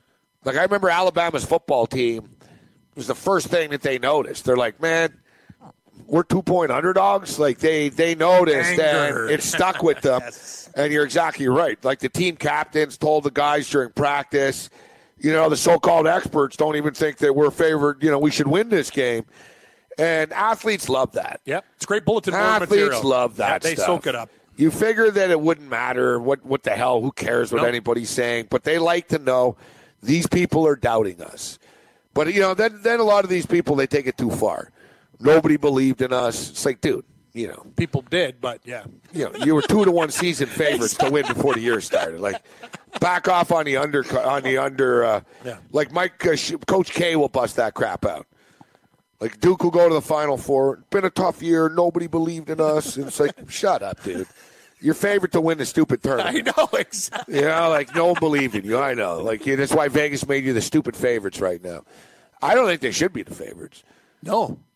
I think Duke's going to win this game, and then they're going to lose to Kansas, I believe. I think Kansas is going to beat them. You think so? Yeah. I don't know, man. I got a weird feeling about Clemson tonight. I can't shake it. I don't know what it is. Is it the breeze from the window? I'm telling you, Gabe. Like, is it the breeze from the window? Kansas. It's just, man. We got to look at the numbers and what people are playing and stuff, because some of those dogs yesterday. Did anybody think Kansas? Like, I took Kansas State just because I believed that Kentucky was still young with those players, and that's what happens with young teams. It doesn't matter how talented you are. And Calipari, for a good coach, at the end of that game, that was really mismanaged, dude. Take a time out, figure it out. You got young kids there. Like, what are you doing? Like, you get paid the big bucks to make young kids understand, not panic, and run your systems. That's what I don't understand. You're making way more money. Like Illinois Chicago's coach, these other coaches, you're supposed to be the cream of the crop. These are blue chip prospects that are going to the NBA. You should be better, Gabe. Bad. Overrated job. And you know what? Good on Kansas State. He was 6-0 in Sweet 16 play. Yeah, well, he also has, when you look at the talent and the guys who go to the NBA, he should be 6-0 in NCAA play. That's what he should do. With the talent that they have in the team, being young or whatever, those guys go to the NBA. A lot of these kids on the other teams, they don't. So, do you love watching your fantasy player score winning touchdown, Kim? Damn right I do. Now imagine you got to call that touchdown play. Amazing. The Fan Control Football League is putting play calling in the hands of the fans, with real professional football players running the action. From drafting rosters to voting on trades, the FCFL Fan is one part coach, one part GM, and one part owner. This is all done through the Fan Token. Fans earn Fan Tokens each time their votes yield a successful outcome. The more Fan Tokens a fan earns, the greater the power attributed to their future votes. Visit FCFL.io to learn how you can take control. And, of course, it leads you to getting a cut of the $1 million championship purse. Sounds amazing. And Tony Shrimp Sincata says, hey, he's working on the cheerleading aspect. Yeah, he wants to control the cheerleaders. Yeah, and I think Tony should have that right to control the cheerleaders. Except I don't know how much control they're willing to give him. Like, does that mean control you're going to choose who the cheerleaders are going to be, or you want full control over them? I think he wants full control over them. Yeah, is that like that's the there's two different things there, Sincata, right? Exactly. So at this time next week, baseball season will have started. Oh, it starts on awesome. Thursday. It's going to be fun to do the DFS baseball, man. It's going to be wild. And you know, Steve It's going to be a grind. Oh, it's going to be a grind. But you know what though? He's good. He's real good. We're going to come up with some good stuff. I'm actually baseball, really excited DFS, for baseball. and baseball betting as a whole. Baseball is like it's like a Mexican soap opera. If you miss a couple episodes, you're in a lot of trouble. Big trouble. A lot of stuff happens. Like, baseball is not the type of sport. It's difficult to do. You can do it in the NBA. Look now. Look, everyone's betting college basketball, and I didn't really pay much attention to the NBA last night, although I'm pissed I didn't take the Pelicans and the Lakers over the number. Yep. But everyone's at college basketball. But, you know, you jump back into the NBA, you can just sort of look, all right, what happened in their last game that I missed? And, you know, you can figure it out. Baseball is completely different. You got to be on top of it. You can't just look at the score and say, all right, look, they played the last 2 games. They've won this. They did that. These guys are playing. I don't know how much of the bullpen was used. Yeah, bullpen matchups, lefties versus righties. Get out your calculator. Yeah, it's like going to calculus class. There's so many variables on a daily basis. Like, it really, like, what happened in one day really sort of rolls over to the next day. Who's hot? Who's cold? Who's streaky? You know, that's because baseball is like gambling. We say it all the time. There's, you know, the old cliche that the worst team's going to win 62 plus games at least. But I swear, Cam, like you see it every year, the worst teams have like 7 and 8 game win streaks. It'll happen. Like, even a team that wins 65 games at a time will win 6 in a row, and they'll lose 9 in a row. And to me, that's the whole key to identifying the teams that are in the free fall. It's a very streaky sport, baseball. I know it is. So if a team is, if they've won 3-4 in a row, just keep riding it. And if a team is cold, that's my big. We'll talk about the advice. And I've lost money doing this in the old days when I was young and dumb, and I'm old and dumb now, but I'm a little smarter. But baseball is the worst sport. Don't do it where you're like, a good example would be the Yankees this year. They're going to be big favorites, and it's going to happen. There's going to be some guy, man, in the Bronx that's going to say, you know what? I'm betting 500 on the Yankees in the opening game of the year. And they're loaded. Well, they're going to be like minus 190. Next thing you know, you're down. You're down $840 to your bookie. Well, then he's going to say, man, there's no way they lose the second game. Boom. They lose the second game. No, there's no way they get swept. Boom. They could. Don't chase in baseball. You can in basketball. There is a zigzag theory that, listen, this team's back home now. They've lost 2 in a row. They're going to get back on track. Baseball, don't say, oh, man, there's no way that the St. Louis Cardinals can't beat the Marlins on Sunday. They can. Yeah, I know. Like, they can lose. And a friend of ours, a colleague of ours, we'll call him Psycho Mike, when I used to work with him 15 years ago, he's like, I need money right now. I need a quick like $10,000. I'm just betting the Yankees against back then the Tampa Bay Devil Rays. Devil Rays win first game at plus 220. Then he's he like, doubles up. I got to put, so I'm down 10. Okay, I got to come back to the Yankees there. Devil Rays won at plus 270. Boom. Plus. Exactly. This guy it's the quickest way to lose 30 grand. Like, and he's playing big units. Like, you can't do that, man. You will go on tilt. You will lose your bankroll. That's the thing. Baseball takes discipline, too. It's tough, though, man. I know a dude who chased the Chicago White Sox once for like a week and a half. Oh, just nightmare. In the old days when they were good, and with Ozzie Guillen, they won the World Series in that era. And, same thing. Like, he bet like 500 a game. It was like a weekend series. The White Sox got swept. Yep. And he was down like 2 dimes. And then it was like, but no, look, now they're on the road, and like it's against, they were terrible at the time. It was against Kansas City, and they'll get on track. No, they lost like another 2 in a row.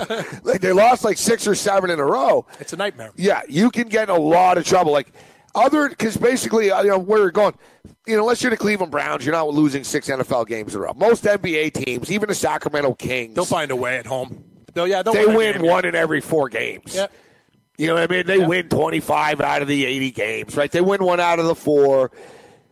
Baseball's different. No. You can really lose 11 in a row. You can win 7 in a row. 2 Look wins. At the Dodgers last year. I know. They couldn't lose. In the first half of the season, the Dodgers set all-time freaking records, man. You know what? I think they were like 49-6 at one point or something stupid, whatever the hell it was. They set all-time records.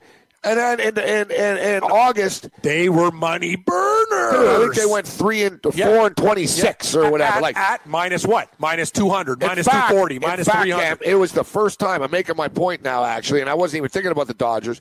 Last year, the Dodgers were the first team in Major League Baseball history to have a 15-game winning streak and a 15-game losing streak in the same season. Unbelievable. Welcome to baseball, buddy.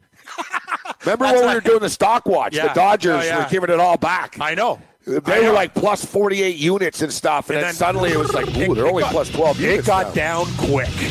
Yeah, baseball's going to be a lot of fun. Stick to, small favorites and dogs, and don't panic. Don't chase. We got NBA basketball. We got some NASCAR DFS talk later with Sincata, some NBA DFS talk. We'll get to some bets with the Raging Redhead Cam Stewart. We'll take a look at tonight's card, NBA.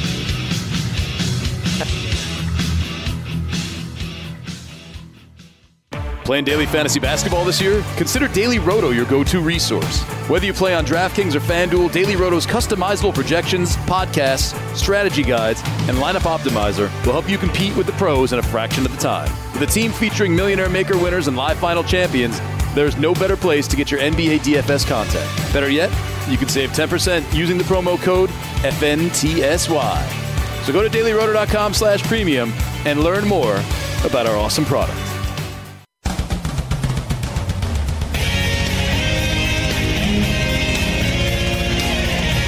Game Time Decisions, Red Heat and Rage Radio continues.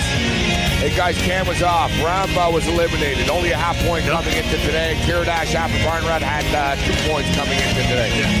Jez Reedy was the only guy with a chance to win the group. That's what I meant to say with the push though. If Rom wins and the other guys push, then Rom was out. But after Barnrat wins, if the two guys are 1-1-1, 1-1-1, they play each other, and then the other guy, Bradley, would come. Do you understand what I'm saying? If Rom was 1-1-1, he ties a guy at 1-1-1, they have a playoff to get to.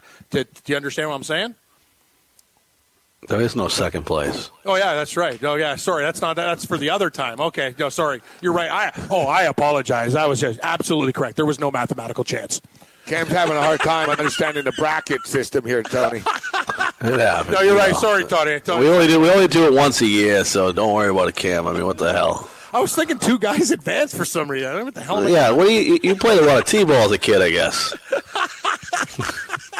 Everybody wins.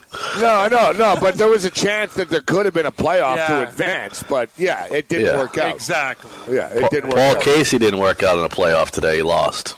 Craig Martin says to Cam, tell Cam, don't bet on Patrick Reed. He's playing horrible, can't hit a fairway. What are you talking about? Don't bet on Patrick Reed. He's 2-0 in his group, and he's leading Jordan Spieth right now. Is he not, Tony? Yeah, he's 3-0 if he wins this. If he wins this, he's 3-0. Like, it's, I'm not going to say he's going to win the tournament, but he's 12-1. Like, that guy's going on a limb. There's 63 other golfers. Who do you think's going to win then? Come on, man. No, I took Patrick Reed at 40-1. Stooch says Kiradash Alfred Barnrod has won 2 tournaments on the Euro Tour, and both were match play events. Stooch is absolutely correct. Might be worth a sprinkle. Good call, Stooch. He ate everybody else. He's big, man. He's big. Oh, dude, he's like Jabba the Hutt out there. Morency said it. He's just got that big, and he's just massive. The clubs look so stupid in his hands. They look small, Tony. Very small. Yeah. Yeah. Like they're like toothpicks. Like he's got huge mitts. He's how much does he weigh? You think he's got? Because he's not that. I don't know how tall he is, but he's got to be. I don't know. What do you think, Gabe? 3 like 3. 320? I'm thinking about 325. Yeah, like he's ask Tony. Tony, he's huge. He plays into the hands of people though that say that golfers aren't athletes, Tony. Oh yeah. Are race car drivers athletes? Yes. Yo, big time. You have a heart attack in that small the space. Endurance plus. Think about it. You can't take a leak for like 5 hours. That's like athletics in its own right. So it's endurance, small spaces. Then Chris Angel could be one. They don't have Depends? No, they're taking leaks. Of course they are. They got undergarments with their soluble solutions. Yeah, they have adult Pampers. Yeah. It's not the pretty part of NASCAR. No. They don't like talking about that part of it. Guys go. They have to. Yeah, no one's holding it in. Yeah. You know what's crazy? You say you had a bad meal before a long race too. You get some bad seafood. That's a problem. You know what's crazy? I believe like Tony. Tony, you've got unsettled stomach right now, Tony? Oh, yeah. I feel like I got to poop, but it won't come out. Like, you ever have that sitting right on the edge? Yeah, too much cheese. That's why I had some cheese today, too. I went Mexican. You ever go Mexican? I always I like to take a tour around the world, Tony. Love it all. So the big news yesterday, well, every day there's something going on in the Trump world, but of course, Joe Biden, Uncle Joe, Crazy Joe. Joe Biden said that if he was in the same high school with Donald Trump, he would have taken him out back and beaten the hell out of him. Donald Trump responded with a tweet. Crazy Joe Biden is trying to act like a tough guy. Actually, he is weak, both mentally and physically. And yet he threatens me for the second time with physical assault. He doesn't know me, but he would go down fast and hard. Crying all the way. Don't threaten people, Joe. So, Joey Odessa, our buddy oddsmaker, a world-renowned oddsmaker, has made odds, and he's made Trump a favorite. But Joey Odessa loves Trump, so he's a little biased. I'm going to be honest with you. If you made Trump a favorite against Biden, I'd put a lot of money on Biden. The thing about Trump is he made Trump a minus 180 favorite. Oh, God. Plus 160 for Biden all day long. This is the reasoning. It's a lot. Donald Trump is 6'3". Yeah. He's about 250, 260 pounds. Yeah, he's a big man. If that. He's probably about 3. He's pretty fat. Yeah, he's a big boy. So, like, his jacket hides it in. He wears, like, a cummerbund and stuff like that. He's Mr. Big and Tall. I get it. Yeah. Biden comes in at about 180, 190. Quicker. Biden's 4 years older, too. Biden's 74. I have a feeling it's Trump's 71. The thing about Trump is, though, I think it's about speed. I got a feeling that Biden would just get more shots in there and after a while wear No. Cam, you got to think realistically. How many shots is a 74-year-old going to fire? He'll get more shots. And if he throws 2 shots and survives without having a heart attack, that's good. Hey, listen, how many fights do you think Donald Trump has been in his life? Exactly. 0. How many has Joe Biden been in? More than Trump. And I'll tell you another thing. Trump's diet, he wolfs down more fat KFC than me. He loves fast food on the plane. What are you talking about? Bars. Trust me, this guy eats. He's had a lot of aerobic activity with a lot of women. Man, he really has knocked a lot of chicks, yeah? Yeah. Did they say he had great endurance? I don't hear anything about that. I haven't heard any complaints. So what do you say, Tony? So you're laying the price with Trump if Trump is because Biden's gonna hit him twice, and like it's gonna Trump's gonna get a little shocked by it at first, and then he's gonna just use his weight on him and get on top of him, and then it's over. That's the thing, you can fall on top of him. I will say this for Trump, he'll fight dirty too, like foreign objects, sand, rock. I was gonna say Biden would fight dirtier. He's a Democrat. They're easier. I've always said that. Like, Republicans will screw you, but they'll tell you. Yeah. We don't like you. We like the KKK. we want to build a wall. Yeah. Like, they don't hide it. Yeah, we don't like Mexicans. Democrats. We want to build a wall. But liars. Yeah, Democrats will say, no, I like you. And then they'll stab you from behind. They'll rob you. Right? Like, Biden will have like a hidden wrench and stuff like that. That's right. How many tough guys have you met from Delaware, Cam? None, other than Rich Gannon. Oh, yeah. But he went to school. I'm not saying he's born in Delaware. He was the quarterback of the Joe Flacco. Yeah, Flacco. Not so Flacco went to tough. Delaware. Good call, Morency. Good call. He's not so tough. He doesn't throw the ball 8 yards down the field anymore. Oh, I know. There's nobody tough from Delaware. You made a good point, Tony. Nobody's tougher than Joe Flacco. Robert Conrad was. Who else is from Delaware? I'm trying to. I just Googled Delaware. The Blue Delaware Hens. tough guys. Delaware tough guys? Yeah. Guess what? Famous Delaware tough guys. Yeah. There's a tough luck tattoo where there's a bunch of tough guys in Delaware.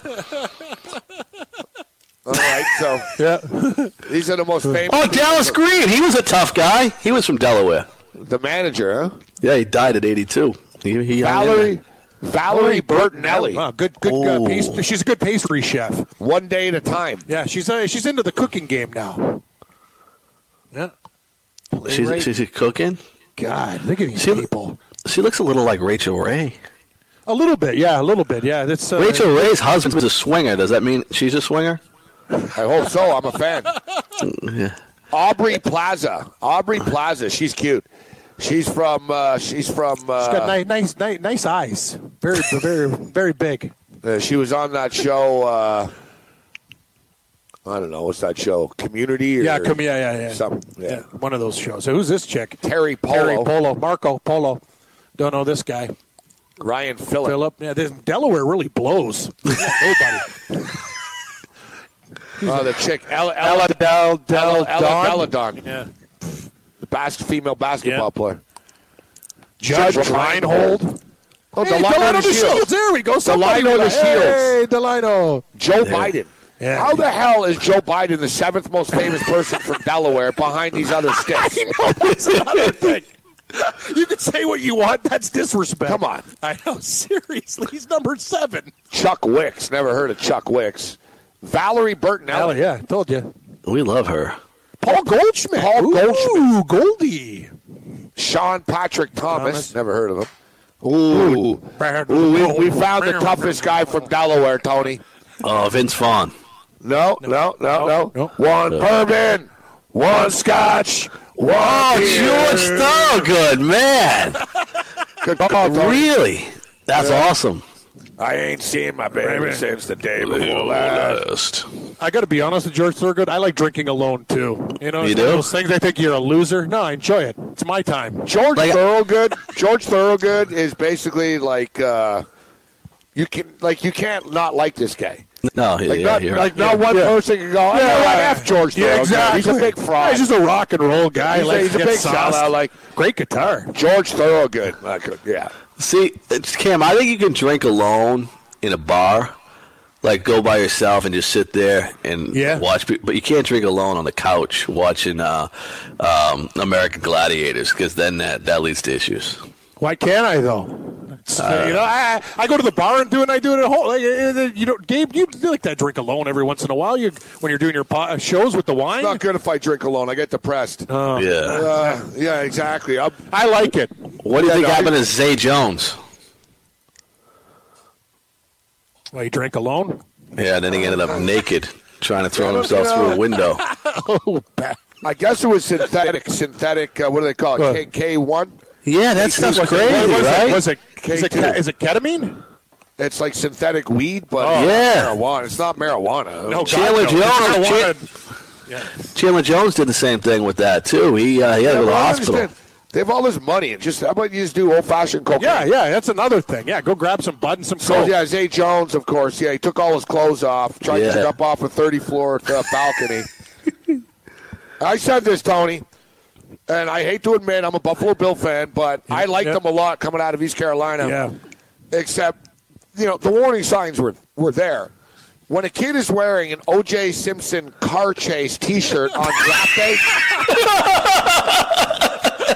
it's probably like I tweet. I'm like, wow, guys, and I tweeted a picture. I'm like, we can't say we weren't warned. Like at the time, I'm like, oh, this guy's funny. Yeah. No, the guy's wearing an O.J. Simpson car chase T-shirt on draft day.